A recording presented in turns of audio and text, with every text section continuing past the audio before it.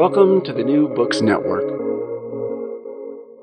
Welcome back to New Books in Gender Studies. I'm the co-host of the channel, Lillian Barger.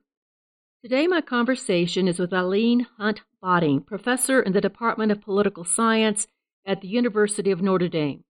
Dr. Botting is a widely published and cited scholar on the thought of Mary Wollstonecraft, the 18th century author of A Vindication of the Rights of Woman. As editor of a 2-volume collection, Portraits of Wollstonecraft, published by Bloomsbury Academic, she offers primary sources of criticism, literature, and representation in portraiture, from the early international reception to Wollstonecraft's present global influence.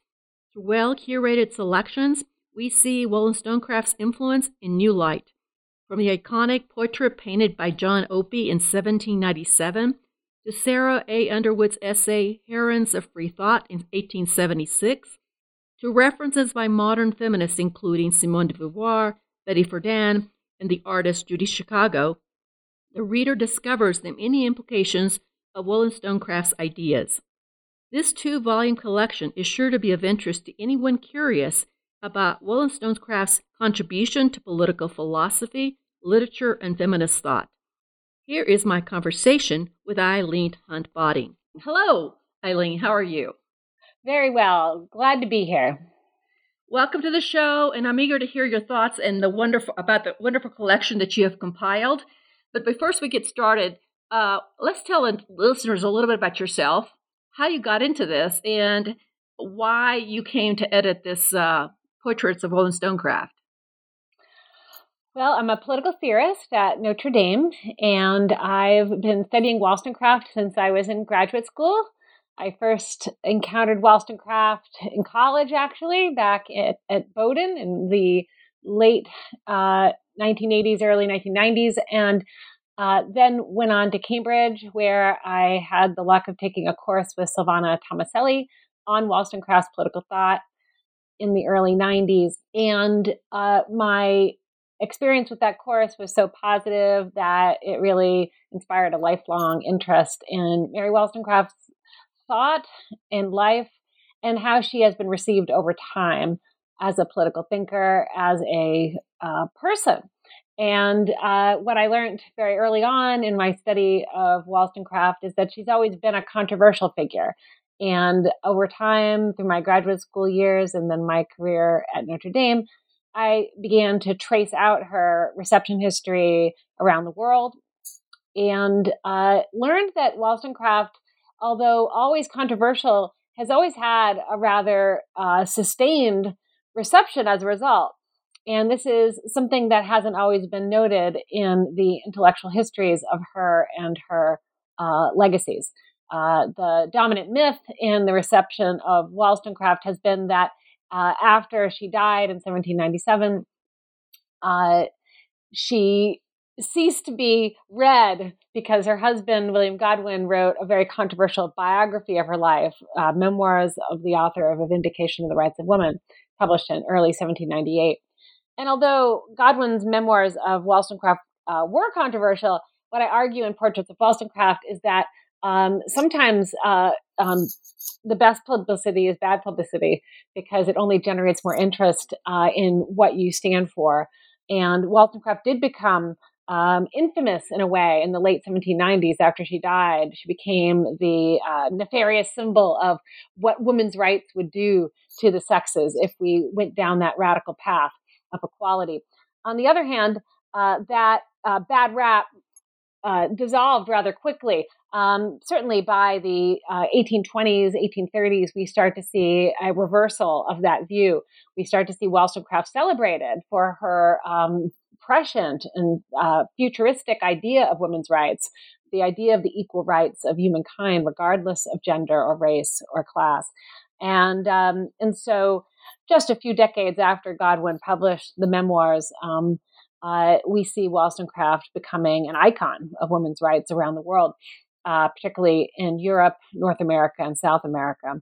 And so the more that I studied this intellectual history and the more that I realized that the dominant myths about Wollstonecraft were needed challenge, needed revision, I felt motivated to compile all of this research I had done over the years into this 2-volume set for Bloomsbury Philosophy. Now, she's best known for the text Vindications of the Rights of Woman, but that's not all she wrote. Can you talk a little bit about that text and other things that are really important to understanding her thinking? Yes, she's best known for Vindication of the Rights of Woman, hence Godwin's decision to title the memoirs, Memoirs of the Author of Vindication of the Rights of Woman. And in fact, when she died, he put that on her grave as well. Here lies the author of Vindication of the Rights of Woman. As you point out, this is true to the present. And if any of us read Wollstonecraft in college or high school, even now, we're probably reading from A Vindication of the Rights of Woman, which was published in 1792. But there were a number of other very important works by Wollstonecraft, and Portraits of Wollstonecraft, in fact, chronicles her early reception in book reviews. Her earliest book reviews were of her earliest works from the late 1780s. These include Thoughts on the Education of Daughters, a treatise for the education of young girls, published in 1787, Original Stories from Real Life, a collection of children's stories that have a pedagogical, moral intention, and that was published in 1788. There's her first novel, Mary, a Fiction, published in 1788, and all of these early works by Wollstonecraft were reviewed in leading periodicals in Britain. Interestingly, a lot of them were reviewed in conservative periodicals, and so some of her early reviews are mixed, but they're mixed in part because she was being read by conservative male writers. And what I found so surprising in looking back at those earliest reviews of her first published books is that conservative male readers of the time had to show some respect towards Wollstonecraft's arguments for improving the quality of education for girls and young women. So they somewhat begrudgingly would accept the merits of her arguments, the reasoned principles of her arguments, and concede that women really did need to have a better education in that time period. It would only benefit everyone. And so Wollstonecraft began to build an audience for the arguments that she made famous in A Vindication of the Rights of Woman through her early works on female education in the late 1780s. She's also famous for authoring the first major book-length critique of Edmund Burke's Reflections on the Revolution in France, which had been published on November 1st, 1790. And one thing that Portraits of Wollstonecraft shows is that Wollstonecraft's A Vindication of the Rights of Men, her treatise, which was written as a critique of Burke's reflections, was an instant international success. It was received not only in all the major London periodicals and newspapers, but it was very quickly excerpted and published in a newspaper in Kingston, Jamaica in early 1791 in the run-up to the Haitian Revolution. So even before the publication of A Vindication of the Rights of Woman, which made her famous internationally across continental Europe in multiple languages, as well as in North America and in South America, the Rights of Woman no doubt deserves to be understood as the work that makes Wollstonecraft into an international icon, despite the fact that we should understand the Rights of Woman as this kind of, earth-shattering text in the history of ideas. It really changes Wollstonecraft's identity. It puts women's rights on the map in the history of ideas.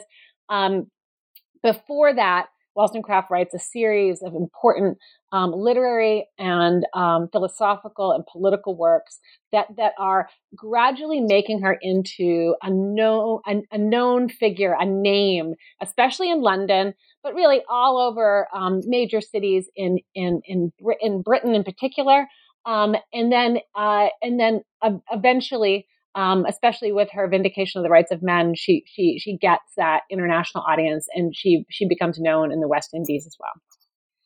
Now, when I've read her, and I've read her biography also, she her background would not point to her becoming this major international intellectual. Can you talk a little bit about her background? And because it's not what you would expect. Can you talk about her upbringing and her life up to that point? Yes, for sure. Mary Wollstonecraft was born in 1759. She was born to a middle class family, a family that had once had some wealth.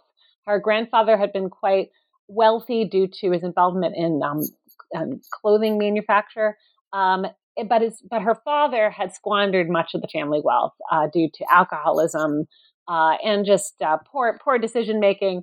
Her father was not a particularly admirable man, and when Wollstonecraft was a young girl, she would throw herself between her father and her mother to try and protect her mother from abuse by her father. And there's been a lot of speculation in the biographical scholarship on the nature of that abuse. Was it sexual abuse? Was it physical abuse? But what we know from Godwin's memoirs is that there was abuse in Wollstonecraft's family, and that this spurred her lifelong interest in the problem of the oppression of women by men. And due to their gender and their socially constructed status as women, and due to their sex, due to their biological sex and its role in perpetuating the family. And so Mary Wollstonecraft was born into a patriarchal family of the time, and she saw the ways in which it was dysfunctional, and so her first novel, Mary, a Fiction, is an autobiographical novel, lightly fictionalized autobiographical novel of Ramona Cleff, and she explores many of these dynamics drawn from her own childhood and family life. That novel is about a young woman named Mary who is being forced to marry someone she doesn't love, and for the sake of the family estate, preserving the family estate. And in that novel, as well as in A Vindication of the Rights of Woman after it, and Vindication of the Rights of Men, Wollstonecraft critiques the system of hereditary property of the time that was associated with aristocracy and monarchy, as a class system and a system of government. And she argued that the idea of hereditary property is inherently pernicious, because what it does is it suggests that some people are born into the world more privileged than others, and that they have a right to be more privileged than others. And Wollstonecraft, being born into a troubled family, knew better. She knew that some people are born into circumstances they don't deserve, and so she went about theorizing the ways in which no one should be entitled to things simply on the basis of their birth, because birth is random. We have no say over how or when we are born. And in many ways, Wollstonecraft is an intellectual precursor of the thought of John Rawls, the most important political philosopher in the liberal tradition in the 20th century, who made a very similar point in his thought experiment known as the original position. I mean, basically, if we take into account that we don't know, what social position we're going to be born into in the world, we will think about justice very differently. We'll think about what would it be like if I was born into a social position of radical domestic violence, or what if I was born into a position of radical poverty? How would that change my assessment of how justice should work in society? Those are the kind of questions Wollstonecraft was asking back in the late 1780s and in early 1790s. And she argued at the end of the day, because none of us have any control over how we're born and when we're born and what status we're born into. Society should be structured in a way that is essentially egalitarian. We should all have the same basic rights protected by society and law. And that was the core argument of her Vindication of the Rights of Men and Vindication of the Rights of Women. Can you talk a little bit about her education? It's amazing to me that she wrote what she wrote with the kind of educational background that she had. Yes, her education was largely not formal. She attended a little bit of school in her teenage years when her family lived near the Arden family in Yorkshire, I believe, and But beyond that, Mary Wollstonecraft did not have what we would understand as formal schooling. She mainly was tutored by ministers, Protestant ministers, whom she met in the various towns her family lived in as she grew up. And she was obviously very smart. She was very bright. And people who were educated picked up on this very quickly. And they saw a prodigy in her. There were a series of male ministers who helped her, including in the late 1780s when she began to set up a school in Newington Green for young girls and boys. She befriended the Berg family, and the Bergs were dissenting Christians, and Mr. Berg was a minister, and they were essential in in helping Wollstonecraft set up her school, and then also inspiring her to write her own treatise on the education of girls, thoughts on the education of daughters. So Wollstonecraft's education was happenstance, and it was largely done outside of the formal classroom with older male tutors who were Protestant ministers in the dissenting tradition, in which she herself came to identify informally. Wollstonecraft was raised Anglican. She never left the Anglican church. She, in fact, was married in the Anglican church to Godwin, which I find fascinating, given that Godwin was an atheist. And but she, from the late 1780s onward, Wollstonecraft associated herself with Christian dissenters like Richard Price, and I think theologically gained the most from that tradition in terms of developing her universalistic arguments for the rights of humanity and her universalistic theory of justice. But her education was largely by chance, and it's remarkable that she developed such a talent for literature, languages, philosophy, theology, politics, history. She was a true polymath, and she was largely self-taught. Now, I believe in the beginning of Mary of Fiction, she quotes Rousseau on the possibility of genius educating itself. And I think when she did that, and she suggested that the female lead of that novel, Mary, was a kind of genius or prodigy of sorts, an untutored prodigy who learns by experience. I think she is suggesting that, that she was too, and that there was this potential for women and other historically marginalized and oppressed people to rise from their circumstances, sometimes through extraordinary effort, and sometimes with the assistance of others, sometimes with almost no help from others. And Wollstonecraft exemplified this in her life, and she wrote about it in her fiction. But she didn't believe that it was enough to let a few geniuses rise to the top, as Rousseau seemed to think when he wrote his first discourse on the sciences and the arts in 1749. Wollstonecraft, unlike Rousseau, didn't think it was enough to let a few natural geniuses rise to the top.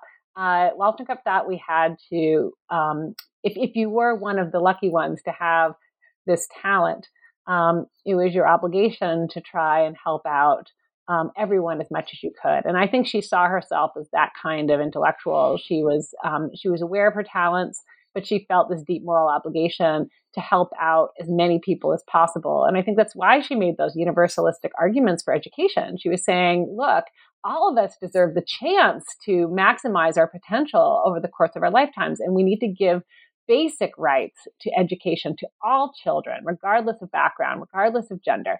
And that's, to me, what makes her vindication of the rights of women so radical. It ends with that argument for universal primary education supplied for free by the state. Can you talk a little bit about the nature of her political thought and her main ideas about women's position in the politics of the day? Mm-hmm, mm-hmm. Yes, her politics.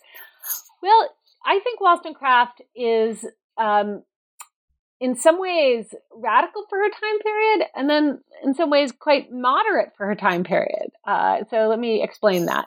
She's radical for her time period in that, she is in favor of the French Revolution. And so that automatically places her on the left, so to speak, in the 1790s. But, lots of intellectuals from Britain were in favor of the French Revolution. There was a lot of enthusiasm, you can remember Wordsworth's enthusiasm, for it, for example. So she shares that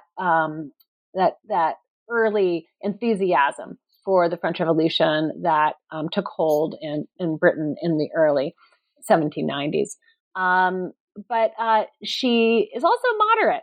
And it's also with regard to the French Revolution that she could be read as a moderate, because she went to France in late 1792 after she published The Rights of Women, and she settled in Paris during the Reign of Terror. That's where she met her first common law husband, Goblet Imlay, and had her first daughter, Fanny. And Wollstonecraft lived through the terror, and she continued to support the ideals of the French Revolution, liberty and equality for each and all. She was a political Republican, meaning she endorsed a Republican or representative democratic legislative-based form of government, grounded on representing the will of the people, and one that would serve all people, not solely men. But Wollstonecraft became very critical of the radical and bloody stage of the French Revolution, and she associated always with the Girondist Party, which was basically the moderate party, the liberal party during the French Revolution. And many of the Girondists were guillotined by Robespierre, and it's remarkable. Wollstonecraft, lived in Paris during much of the terror. Was a friend and supporter of the Girondists, who were enemies of Robespierre, and persisted. Stayed in France through 1795. It's amazing, raising her daughter almost alone, surviving one of the coldest winters in recent history, and she maintained her support of the principles of the French Revolution despite it all. But developed a more moderate, even Burkean critique of the French Revolution that we see coming out in her 1796 letters written during a short residence in Sweden, Norway, and Denmark. At the very end of that book, she uses some Burkean language to critique the way in which the French Revolution unfolded, and she suggests that revolutions are better done in a more gradual way, and that deeper cultural revolutions are often more dangerous than straightforward political revolutions. So I would argue that Wollstonecraft is an interesting mix of the radical and the moderate, and that that even at the end of her writing career, you can see her agreeing with Edmund Burke, who she had become famous for critiquing in her Vindication of the Rights of Women. Would you call her a radical liberal? Yeah, I think that's a nice way to put it, for sure. She's a liberal in the sense, if we understand liberal egalitarianism, a la Jean Rawls, I'd say that it's the principle of liberty, the principle of equal liberty for each and all, and so everyone must have equal rights and respect one another's rights in order for rights to have any meaning politically. So what have we gotten from her work about women and about what she says about women's position in society, and what is it that she envisions? What is her vision of women's place?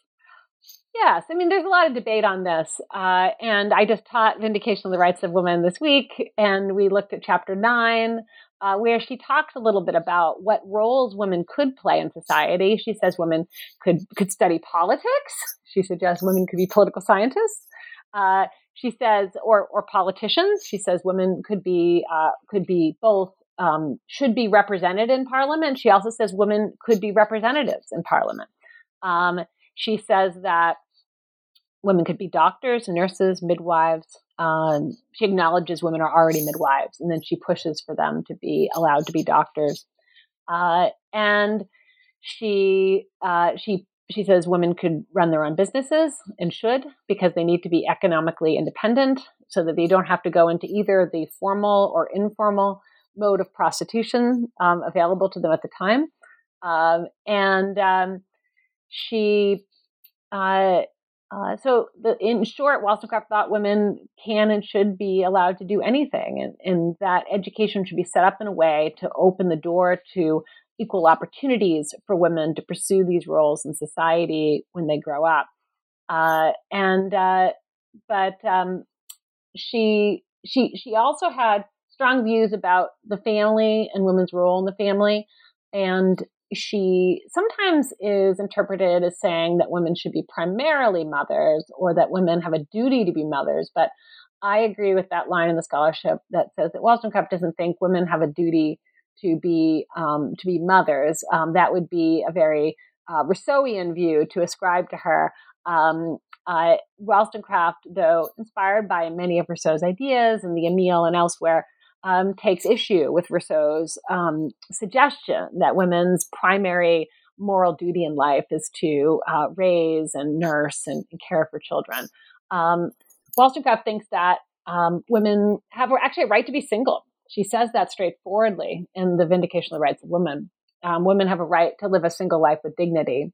Women also have a right to be free from sexual violence. Wollstonecraft makes that clear over and over again in her writings, especially in her novels, where women are basically being forced to be married to men that they don't love. But at the end of the day, Wollstonecraft thinks that if women elect to be married, freely elect to be married, that they should be devoted to any children that they raise. But she makes it very clear that the period of time in which a mother must be really focused on caring for a child. And remember, this is the late 18th century, so they didn't have all the technological innovations we have today to help with things like nursing. But she thought in infancy, mothers have a duty to really focus on the raising of the child, because the child is literally physically dependent on them. And she did agree with Rousseau that it is best for mothers to nurse their own children, which, of course, today is a controversial view. And it's one way in which Wollstonecraft's thinking on the family may differ from contemporary feminists. But nonetheless, if you read the text carefully, Wollstonecraft never says you have an obligation to nurse your child beyond infancy. Well, I want to ask you, you talk about that there are three myths with Wollstonecraft's legacy. One's that she's really talking about white women. It's all about white women. That she was forgotten in the 19th century. You know, she was nowhere. And that she's actually a quaint product of the Enlightenment. That's not really relevant today because the Enlightenment has come under so much attack and she's just thrown in there with everything else. So can you talk a little bit about that? Sure. I'll start with the first one about, the myth that Wollstonecraft is just about white women. She's just speaking for white women as a white woman, and as a white middle class woman at that. This was a common line in the scholarship, and I would say especially the 1980s, early 1990s, around the time I started to study Wollstonecraft. And I always took issue with it. It never sat well with me. It didn't feel like a fair reading of what Wollstonecraft was doing. Because first of all, if you read her Vindication of the Rights of Men, it's a straightforward anti-slavery text. It makes anti-slavery arguments within the first few paragraphs. She expresses sympathy for the plight of the African slave. She compares their condition to that of hell. And she argues that we, against Burke, that we have an obligation to free the African slaves from their bondage. So it's hard for me as a reader of A Vindication of the Rights of Man in its context, when the abolition cause is ramping up in Britain. In the 1790s after the French Revolution. to read Wollstonecraft as somehow just concerned with the condition of women like her. In the Vindication of the Rights of Women, she continues in this vein of arguing for the rights of humanity, including the African slaves. And she also, in several of her early works from the late 1780s, explicitly argues for the rights of indigenous peoples, especially in the Americas. So I think Wollstonecraft, there's a lot of evidence that Wollstonecraft had a universalistic conception of humanity, which encompassed all people regardless of color. And I think that future scholarship should dig further and look more at Wollstonecraft through the lens of race and ethnicity. I think there's a lot more good scholarship to be done to bust this myth that she only spoke for white bourgeois women. And but go ahead, please. I wanted to ask you about, one thing they've said is, it's been said that she was just forgotten in the 19th century. What I noticed in looking at American feminist thought, proto-feminist thought of the 19th century, is that she is present, like the Grimke sisters or Elizabeth Cady Stanton, but she's rarely mentioned by name. It's like her ideas continue, but her person is sort of, and I think part of that is because she was infamous and controversial, that the people who used her ideas didn't want to be too closely associated with her, even though they wanted to use her ideas. Is that, yeah. I'll qualify it a little bit. Okay, I'm just asking. I agree with you up to a point. What I would say is that when you look at the history on the micro level and you go through her reception history year by year, decade by decade, country by country, what you see are some interesting patterns. So for sure, in North America and South America and Europe and Britain, I would say I'll actually limit that. I'll say, especially in Britain, North America, and South America, in the first 20 years after her death, so going up to about 1820, what we see is Wollstonecraft being engaged primarily letters, private documents, journals. We see people passing the book down through families, friendship networks, social networks. We see it being passed down in churches, especially dissenting Christian churches. In Britain, we see this kind of informal, familial friendship network dissemination of her ideas. And we see a lot of positive reception of Wollstonecraft in this period through those means. We see a lot of people changing hearts and minds by spreading the ideas of Wollstonecraft. I cite a letter, I think, by George Thatcher in the introduction to Portraits of Wollstonecraft from, it might have been around 1803 or so. And he's writing with a male friend, and he talks about how after he read Wollstonecraft's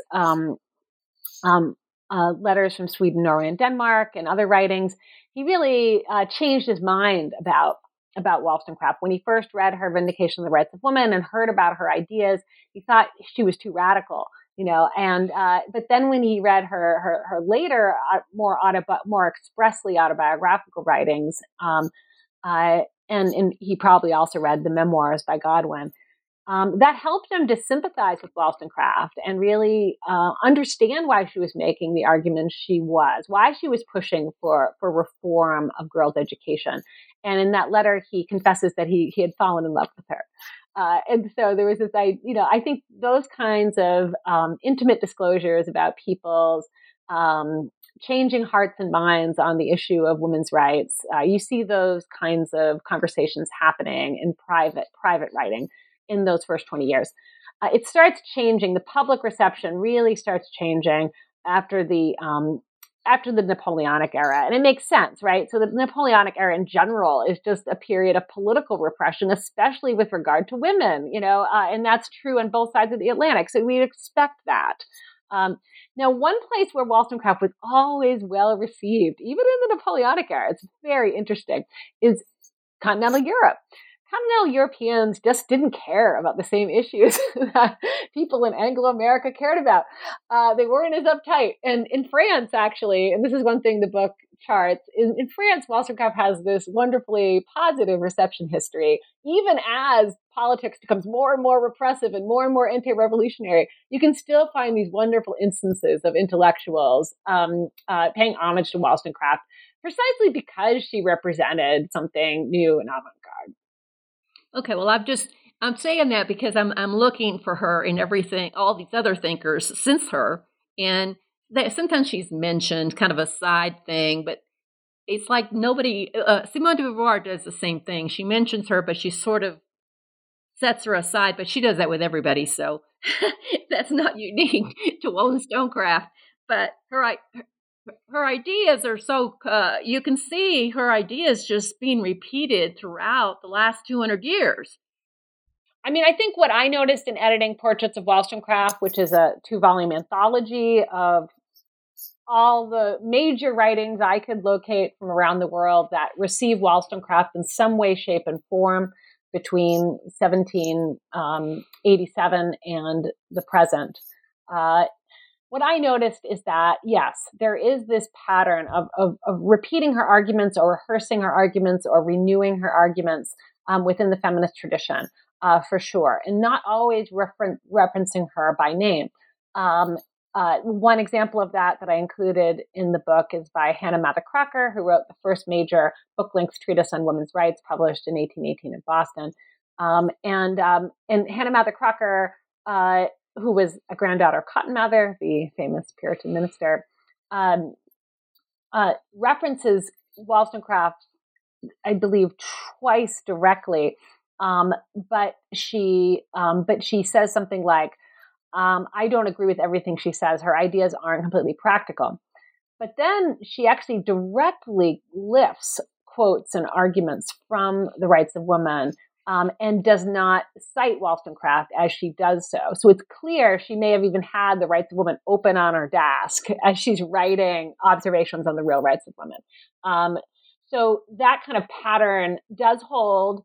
And, I would say that that's a common pattern of reception of Wollstonecraft. And I think it's partly due to the fact that the memoirs made her life story infamous. But remember what I said at the beginning, sometimes bad publicity is the best publicity because it makes people pay attention to you.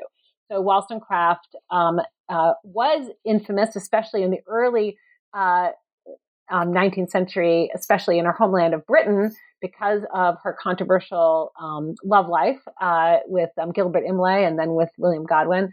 But she also simply became a fascinating figure, and there were many biographies written of her. And the place where you're going to find the most direct reception of Wollstonecraft, and this is shown especially actually across the 2 volumes of Portraits of Wollstonecraft, is in biographies. They were book-length biographies beginning in the late 19th century in Britain, but there were also many shorter biographies, just short essays that were attached to editions of the Rights of Women, for example, beginning in New York in 1833. And there were a series of short nonfiction and fictional responses to her life story that were published in the first decade after her life, mainly in Britain, but also in the United States. So Charles Brockden Brown, who's a famous American Gothic novelist and feminist thinker, wrote a philosophical dialogue called Alcuin, I think published in 1798.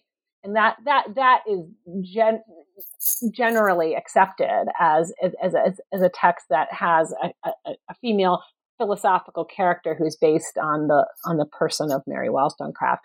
So you see those styles you see a variety of styles of representation of her, allegorical, biographical, philosophical reception without necessarily direct reference, and so on. But the biographical reception of her life is something that had massive global impact and kept her as a household name, even as people didn't necessarily realize, say, the arguments of Katie Stanton and Lucretia Mott are Wollstonecraftian. Maybe people didn't pick up on that until later on in the 20th century. They connected the dots much later. But what kept Wollstonecraft as a household name was her life story. Now, you collected this, you have this collection of reviews, references in literature where she comes up, also the arts. Was there any, when you know a lot about this person, Wollstonecraft, and you've written a lot about her, and did anything surprise you about what you found in putting this collection together? Yes. Mm-hmm. Well, yes. One thing that I was really surprised by is that how important the artistic reception is of Wollstonecraft. I've always enjoyed looking at the portraits of Wollstonecraft painted in her lifetime and other artistic representations of her over time. But what I didn't realize before I edited these volumes is how important the artistic reception was over time. And that in many ways, just like her life story kept her alive, the art based on her life story and based on her person kept her alive. There's a number of, great examples of this. One is that there was a play written in the early 1920s by Josephine Peabody, a Boston writer, and it was called Portrait of Mrs. W. And it was a play about Mary Wollstonecraft getting her portrait painted by John Opie in 1797 when she was pregnant with Mary Shelley, and she had just been married to William Godwin. So it's a very poignant story because we know what Wollstonecraft and Godwin did not. She was going to die very soon after getting that portrait painted, which was on some readings either a gift from Godwin to Wollstonecraft on the occasion of their marriage, or a gift from Wollstonecraft to Godwin on the occasion of their marriage.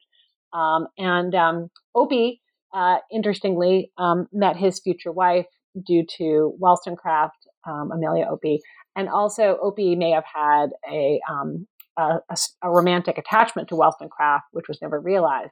So this play is about this really interesting nexus of relationships between the Opies and the Godwins, and then also the impact of Wollstonecraft's death on her daughter, Mary Shelley. And so in the play, she has the ghost of Mary Wollstonecraft come back and kind of haunt Mary Shelley, not in a sinister way, but in a melancholic and poignant way.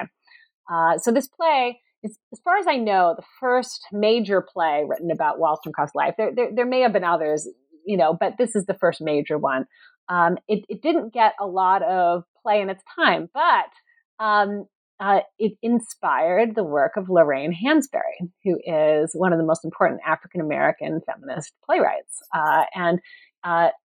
After Raisin in the Sun became a huge hit on Broadway in the late 50s, Lorraine Hansberry, who was very young at that time, early 30s, she began to plan to write a play about Mary Wollstonecraft. And she read Portrait of Mrs. W. by Josephine Peabody as part of her research. She also read a lot of the sources I include in Portraits of Wollstonecraft. Lorraine Hansberry was an excellent researcher. She really knew the history of the reception of Wollstonecraft when she was writing her play about her. But tragically, Hansberry came down with pancreatic cancer and died before she could finish her play about Mary Wollstonecraft. And at the New York Public Library, there remains just a fragment of the play, which I was able to read right before the pandemic set in. The play is really interesting because she intended it to be historical. She begins with our earliest known facts about Wollstonecraft, which are from her teenage years, from her childhood. And the opening scene is about her conflicted relationship with her brother. So that was a big surprise. A couple big surprises there. One is how important the art history of Wollstonecraft is for understanding her global and multicultural reception.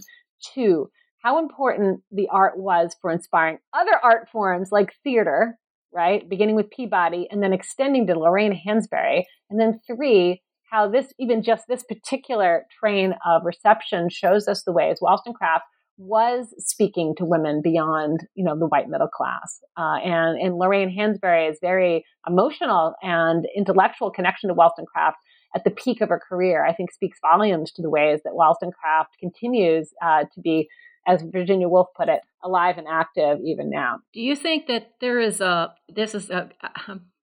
kind of hesitating here. Is there a revival of interest in Wollstonecraft, and what are the implications of her thought for feminist political theory?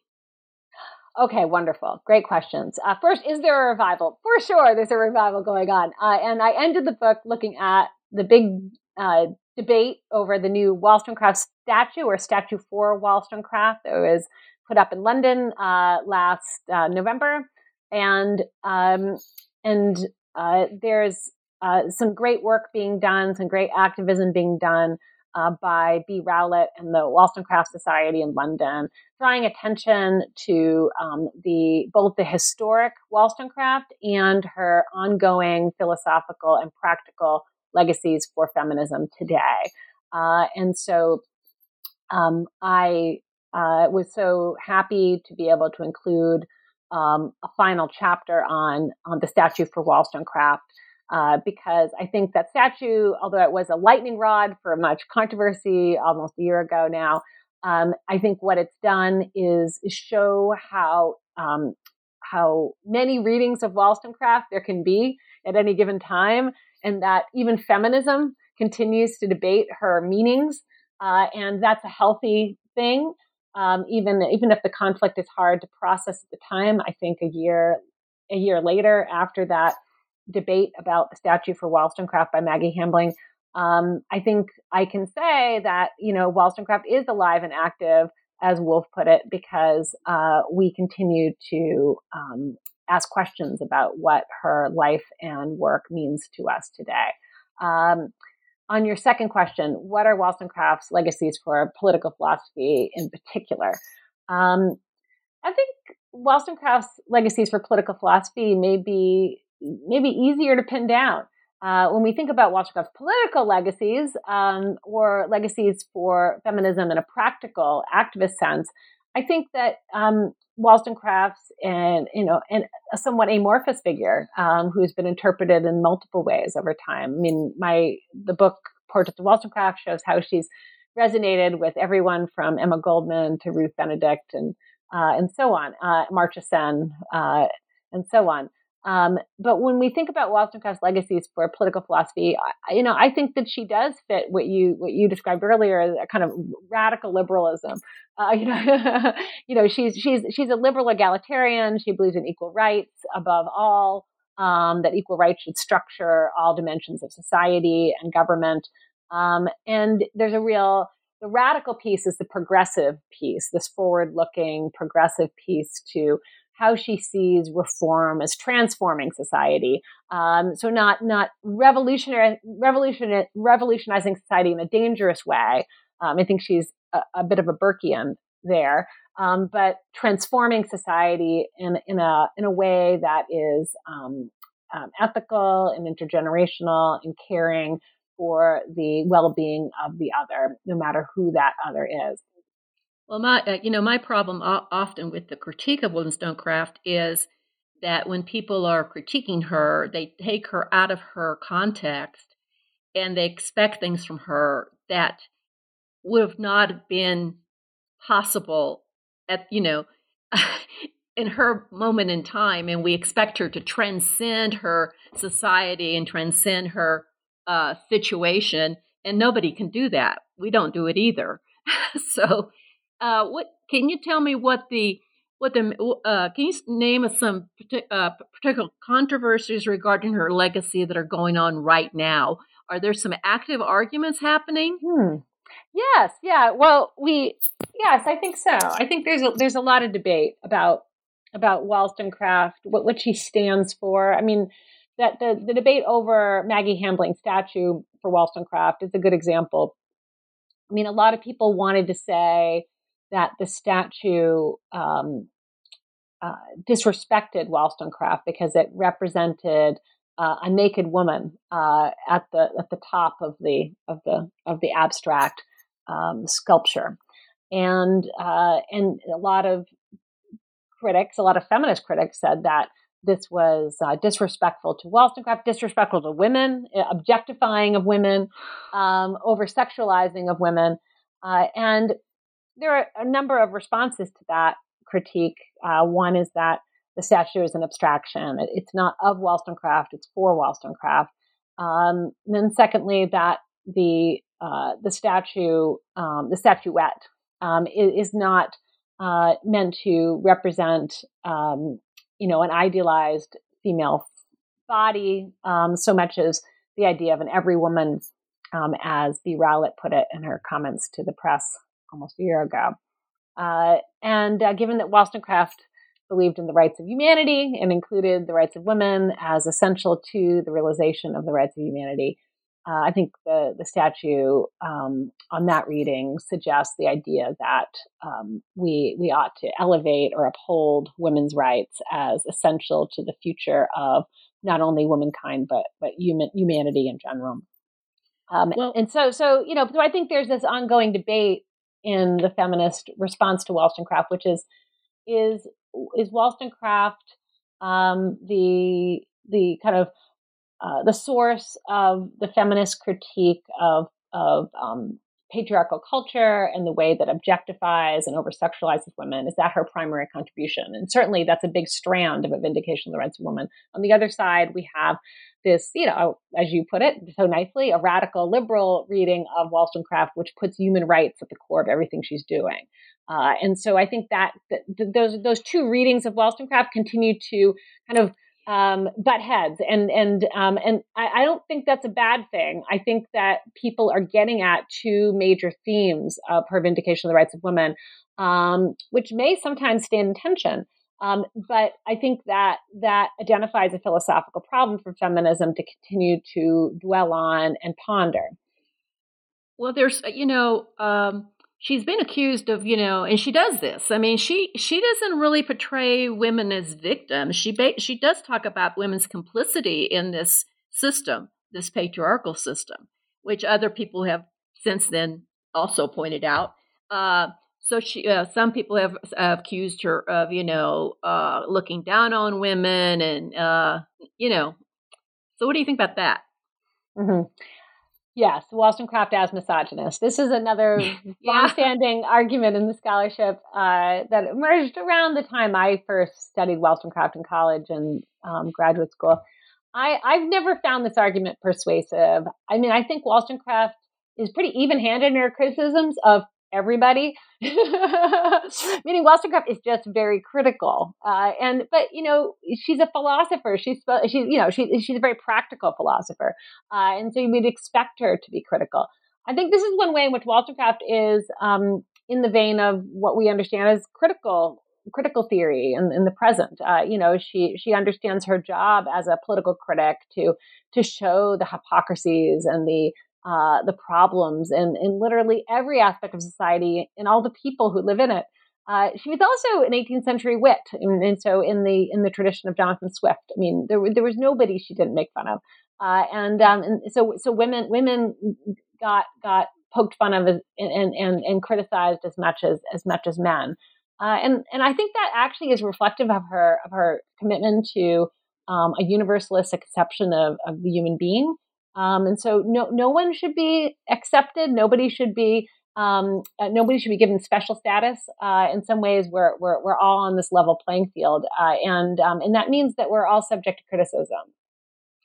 So, what remains a mystery about her life or her thought? Are there riddles or things that people still can't figure out what happened and what she was trying to say? Or yes, the ongoing riddles in Wollstonecraft's thought.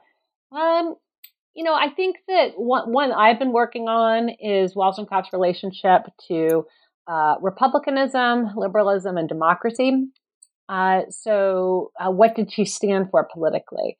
Well, she certainly was in this kind of late 18th century Republican tradition that the French revolutionaries supported, the establishment of representative, legislative-based government that incorporated a variety of forms of political power in a so-called mixed regime, and sought to prevent tyranny from taking over society in government by putting power primarily in the hands of the representatives of the people in the legislature. So she was an 18th century Republican, but she also seems to anticipate ideas we would associate with liberalism. And that's really that idea of equal rights, a strong view of equal rights, as with equal liberties being the key. So I have looked at Wollstonecraft through the lens of the idea of liberalism, and she herself uses concepts of liberal and liberality quite a bit in her writings, especially her writings on the French Revolution. So I don't think it's a stretch to think of Wollstonecraft as part of this post-revolutionary trend to rethink republicanism in more liberal terms. And then that leaves us with the question, what is her relationship to modern democracy? And I think that she can be understood as an early theorist of modern liberal democracy. And especially if we understand modern liberal democracy is grounded on a written constitution. She was a supporter of both the American Revolution and the French Revolution, and she supported the idea that modern democracies, in order to be legitimate, ought to be grounded on written documents that profess or promulgate the rights. The equal rights of people to equal liberties under the law. And so I read her also as a philosophical forerunner of modern theories of constitutional democracy. And in the fact that Wollstonecraft aimed to include everyone in the body of the people, unlike Rousseau, she didn't reserve the people for the male citizenry. She wanted to understand the people as including everyone, including children, which is a radical idea. She didn't give children the full slate of rights as adults, but she gave children rights, including a right to a free public education. And so she in some ways, anticipates the work of political theorist Elizabeth Cohen, who's argued that children are semi-citizens. The children are not fully, for better or for worse, children are not fully citizens. They don't have the full slate of rights as adults. But Mary Wollstonecraft, like Cohen today, has argued that children do and should have rights protected by the state, and those rights ought to be expanded in many cases. And so she can be seen as someone who pushes us toward a very expansive conception of the people as the grounding of modern democracy. And that people includes women, children, people of color, people of all economic backgrounds, and so on. My riddle for her is wondering, she puts a lot of emphasis on reason, but she also doesn't want to discount feelings. And there's this tension there between reason and sensibilities. And one of the problems that she had with the dissenting community of Richard Price was that they're very much in their heads and really emphasized reason, and she resisted that. And then she falls madly in love. I mean, just like it's just with Imlay, and then not Godwin as much. I think Imlay was probably her most torrent affair. And it seems like there's this tension in her life over what should have priority. Mm-hmm. Yes, for sure. I think there's a way in which Wollstonecraft's entire writing career is about this tension between reason and passion. She never denies the importance of the passions to our lives. She, like Rousseau, is seeking to have some sort of balance between reason and passion. But like Rousseau, she struggled with that as a human being, and often failed to realize her ideal. But she I think that in many ways, doing this edited set for Bloomsbury made me realize how interesting Wollstonecraft's life is when you treat it as a text or story unto itself. So instead of reading Wollstonecraft's life as somehow a foil to her philosophy, which I think has been a trend in the scholarship to see somehow there's a contradiction between her life choices and what she argued. Instead of that model of reading the life alongside the works, I've come to see the value of simply reading her life as a text, as a story that she helped to write by writing works that were largely autobiographical and based on her experience of oppression as a woman and as an observer of women's oppression. And that Wollstonecraft crafted a story about herself, which then continued to resonate with other people, beginning with her husband, William Godwin, who published the first major biography of her, and then all the other mimetic iterations of her life story that we get throughout the 19th and 20th and early 21st centuries. And so I've started to just see her life itself as a text, and that's a kind of philosophical text. And I think that's the way she was read by many feminist intellectuals, including Emma Goldman and Ruth Benedict and Lorraine Hansberry. They look back to her life as a model or allegory for the struggles and the conflicts and the challenges that all women face. So she becomes that every woman that is represented in the statue by Maggie Hamblin.